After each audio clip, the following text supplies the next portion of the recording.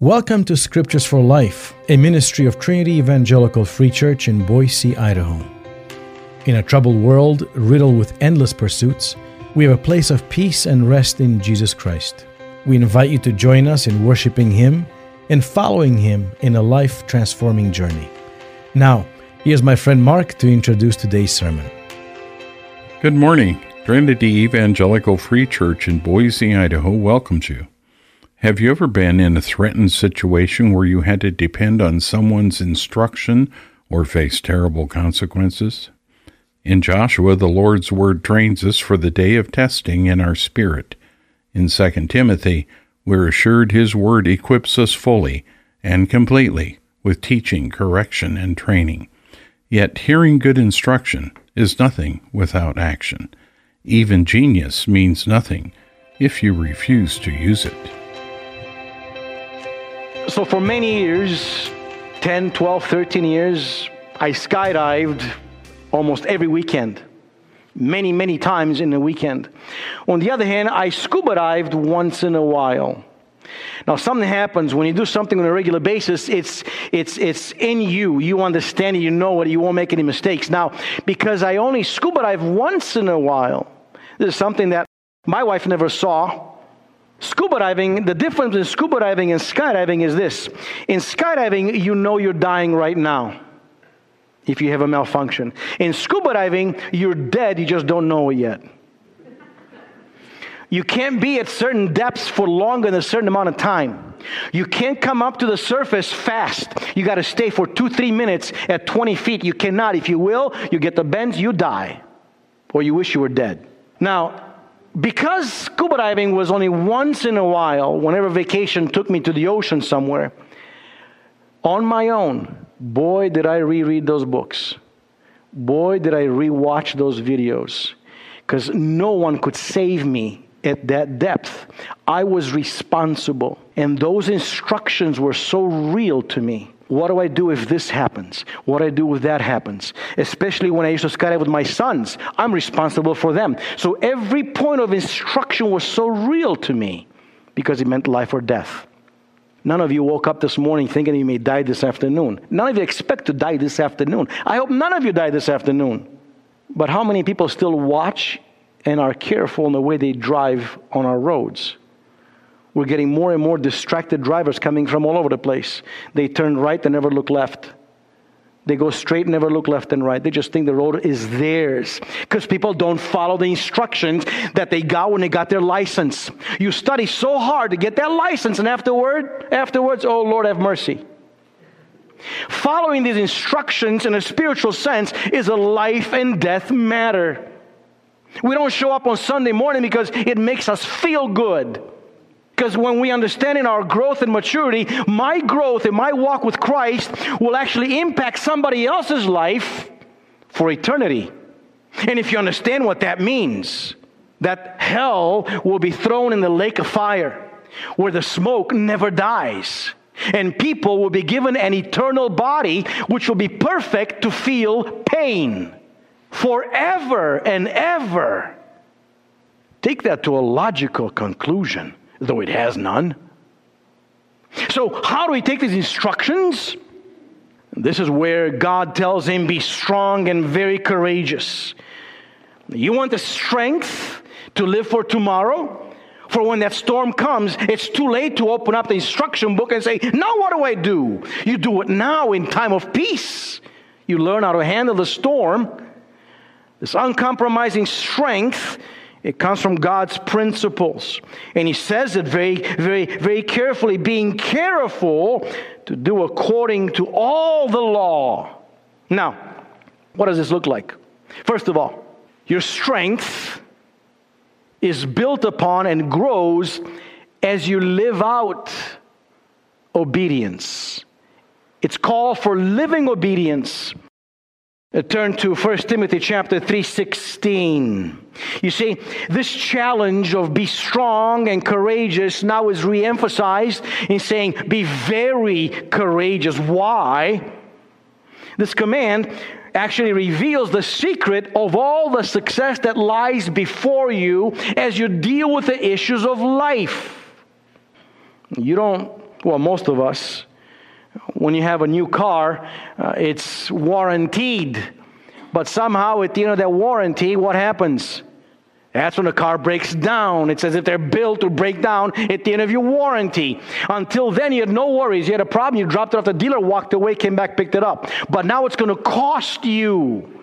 Do you have a good mechanic? Because you may wind up to find out your mechanic is not good, but expensive. It's too late to know of a good mechanic when your car is broken down. Same thing here. That strength, it is not received at the moment where you need help, but you haven't been looking, you haven't been asking, you haven't been learning. This strength comes from being obedient daily in loving and living the Word. As we hold on to the Scriptures in spite of all the challenges of life and obstacles, that takes the courage. Why be very courageous? The first time was be courageous because you're going to be dealing with people. You've got to stand for what you believe. But now, he says, be very courageous, not because you're dealing with people, it's because you got to trust the Word. Because everything in your mind, including the enemy from the outside and your friends, are going to tell you that won't do anything for you, that Word. You do what you think is good for you. Trust yourself, love yourself.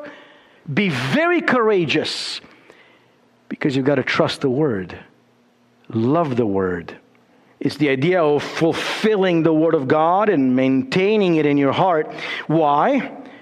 All Scripture is breathed out by God. What you have in your hands, it's not just another novel, not just the thoughts of a couple of writers. God breathed it. He lived it through different writers, through their circumstances, their character, and the Holy Spirit writes down 2,000 years ago, 2,500 years ago for something you need today.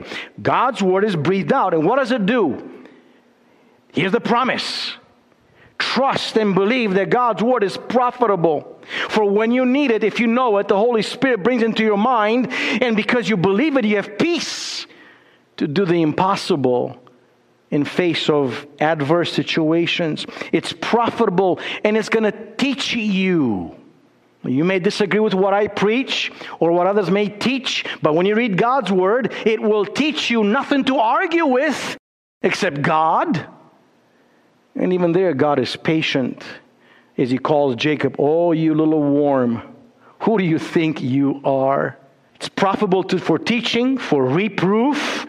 It's the Word of God that will discipline you, will correct you, will tell you, nope, that's the wrong thing you just done.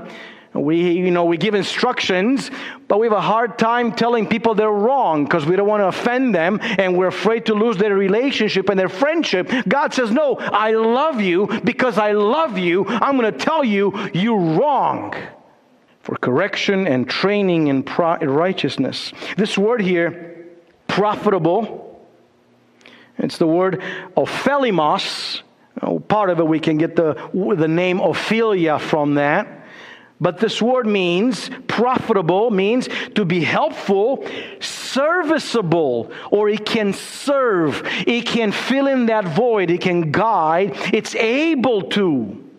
The challenge that we have here is to go beyond hearing or appreciating it, but to live it. To do it. The Word of God. That's why James comes along and says, be doers of the Word, not just hearers only. Because if you listen, but you don't live it, you're deceiving yourselves. That's what James says. It is the Word of God that changes us. Jesus, the Holy Spirit. 2 Corinthians chapter 3. 2 Corinthians chapter 3, verse 18.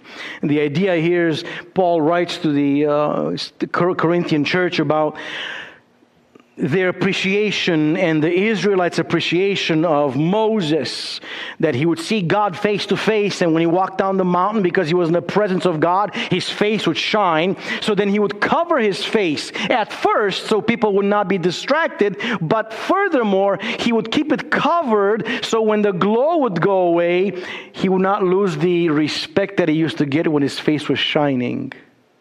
We have a way of acting in front of people in certain ways to impress them and keep them in awe of who we are without really changing on the inside. But here's the secret. This Word of God that's breathed by God, that is profitable for teaching, it is good for reproof and correction, and trains us. Look what it does. As you read it, as you choose to and commit to believe it, and we all with unveiled face, don't need to hide before God. You don't need to say, okay, God, I'm not going to tell you about this one because I don't want to sadden you. God knows. With unveiled face, He loves you as you are, broken and falling apart, beholding the glory of the Lord. So as I'm reading the Word of God, I'm seeing God's glory, and the Holy Spirit works within me and begins to convict me, begins to bring tears to my eyes of repentance, begins to transform me to desire to be like Him, are being transformed. Same word used in Romans chapter 12, verse 1, metanoia, this transformation that is gradual, but it is permanent, are being transformed into the same image from one degree of glory to another, for this comes from the Lord who is the Spirit. This is for Joshua and for us. Be strong and very courageous, living obedience. Second, look at verse 8. And this word, this phrase, has a double meaning. The book of the law shall not depart from your mouth. You shall meditate on it day and night. 3, that you may be careful to do. Not just that you may do, but you've got to be careful every step to do according all that is written in it. Same idea as before.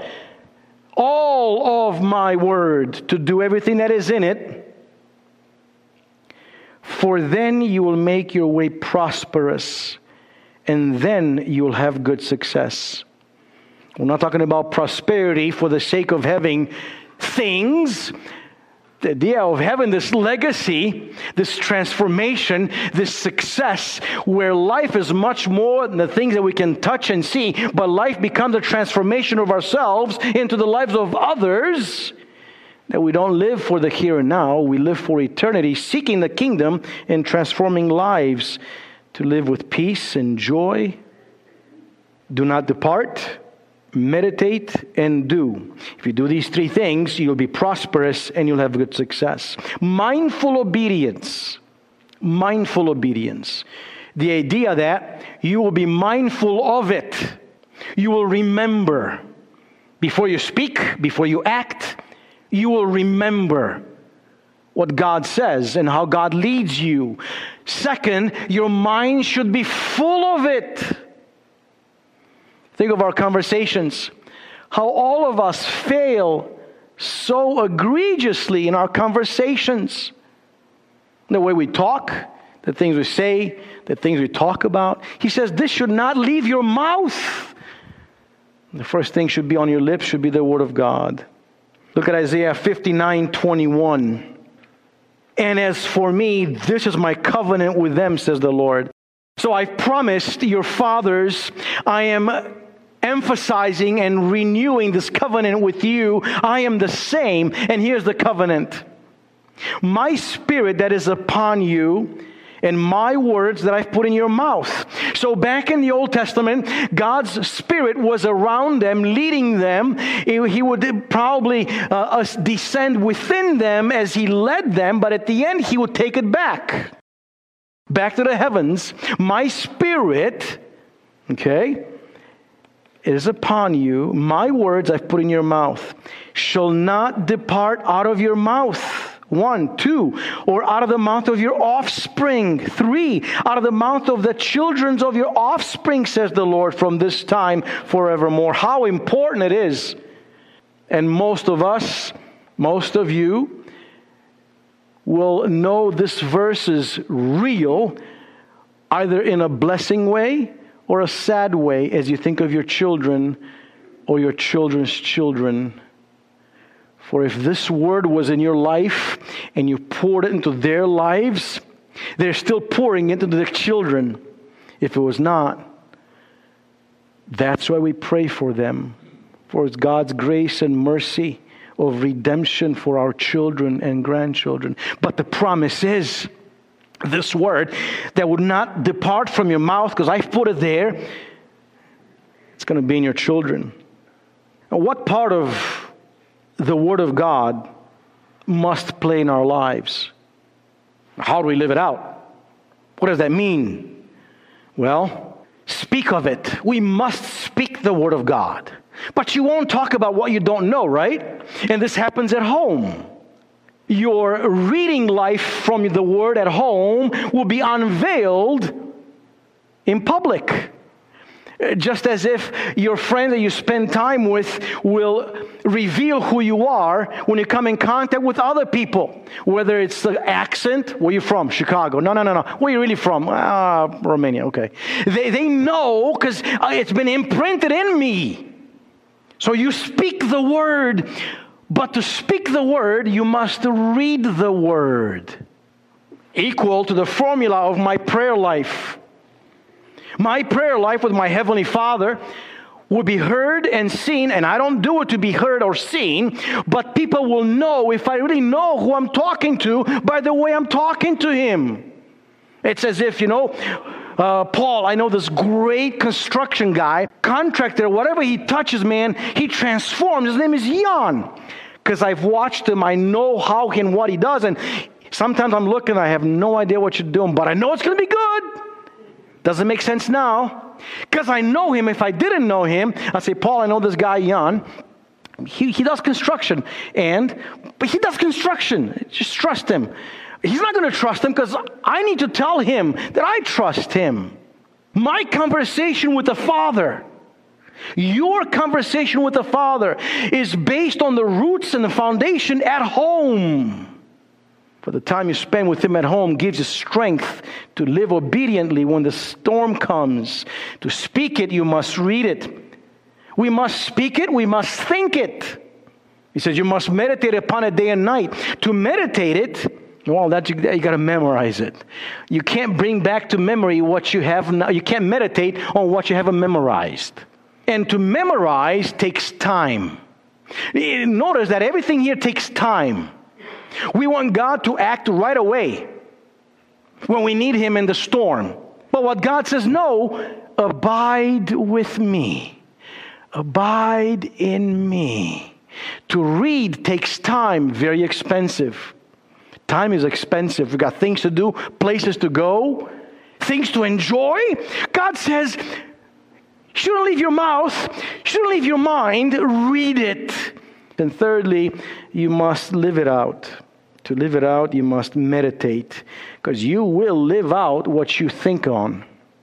Psalm 1 and 2.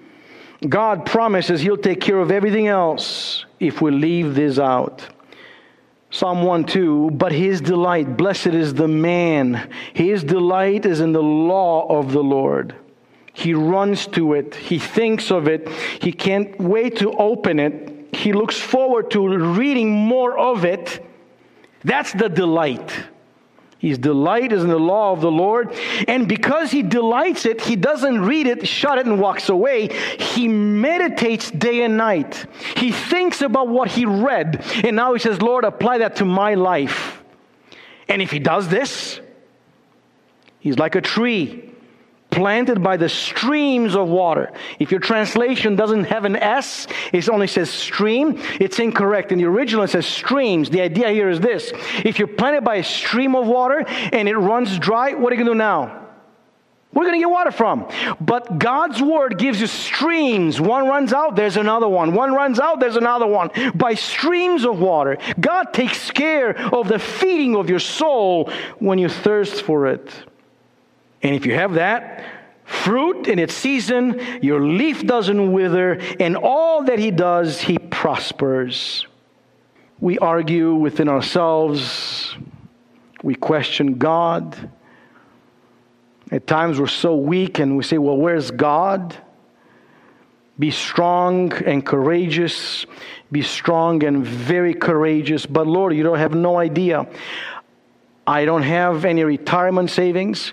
I don't have any money to pay the bills. They're going to come take my house. I'm so confused. Lord, where are you? Lord, where's my lotto winning? And God says, be strong and very courageous. This book of the law. I just saw this recently, and it made sense. How heavy is this glass of water? Who can tell me? 8 ounces. Anybody else, how heavy is it? Its weight, it's relative to the length of time I keep holding it.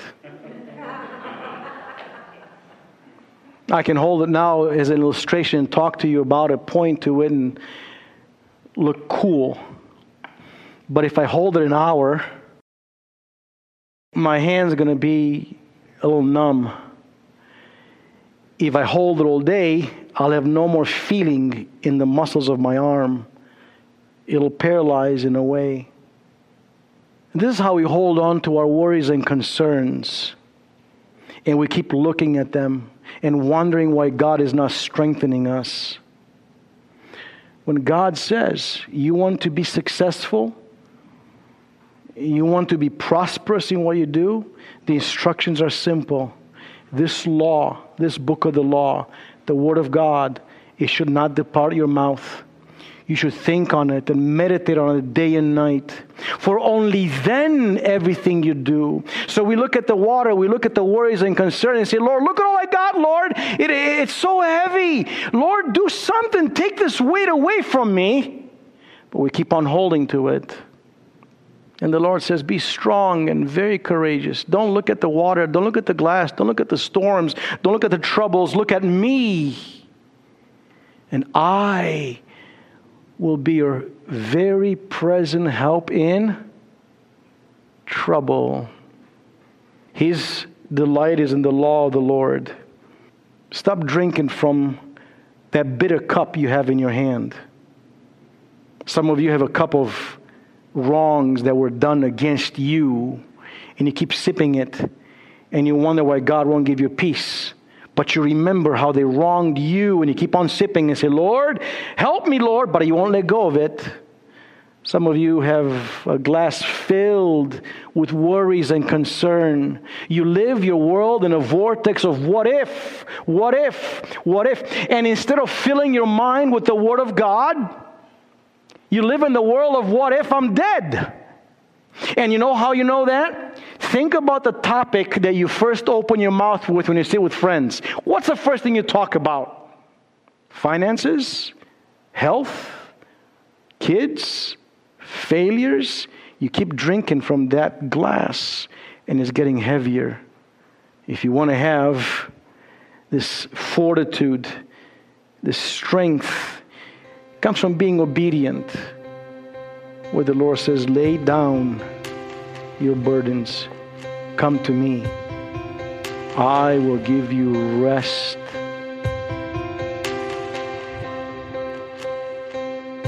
Let's pray. Lord, speak into our hearts that we obey your commands. Renew your covenant in our hearts and spirits that we meditate on your word and seek your will through Christ Jesus. That your word be a blessing throughout all our lives and our families. That we speak of it, share it, and live it daily. May our prayers be a reflection of your great word and love alive and working in us. As we share with others how we trust in you, others will see you living in us, working out our salvation. And so they'll be your witnesses to your streams of living water alive in us. Amen. Join us next week as we begin a new message series in the rising glory of grace and transition into the resurrection. We will learn of the condition of sin in our lives and how the law convicts us of sin and a need for reconciliation with the Lord. God has rescued us at a time we didn't ever deserve in a way we could never imagine. Thank you for listening to Scriptures for Life, a ministry of Trinity Evangelical Free Church in Boise, Idaho. For more information about our church, visit us online at trinityefcboise.org or by phone 208-322-8801. Our church is located at 1777 North Allenbaugh Street in Boise. We'd love for you to join us for Sunday worship at 11 a.m. Join us next week at this time as we go through and apply God's Word on Scriptures for Life.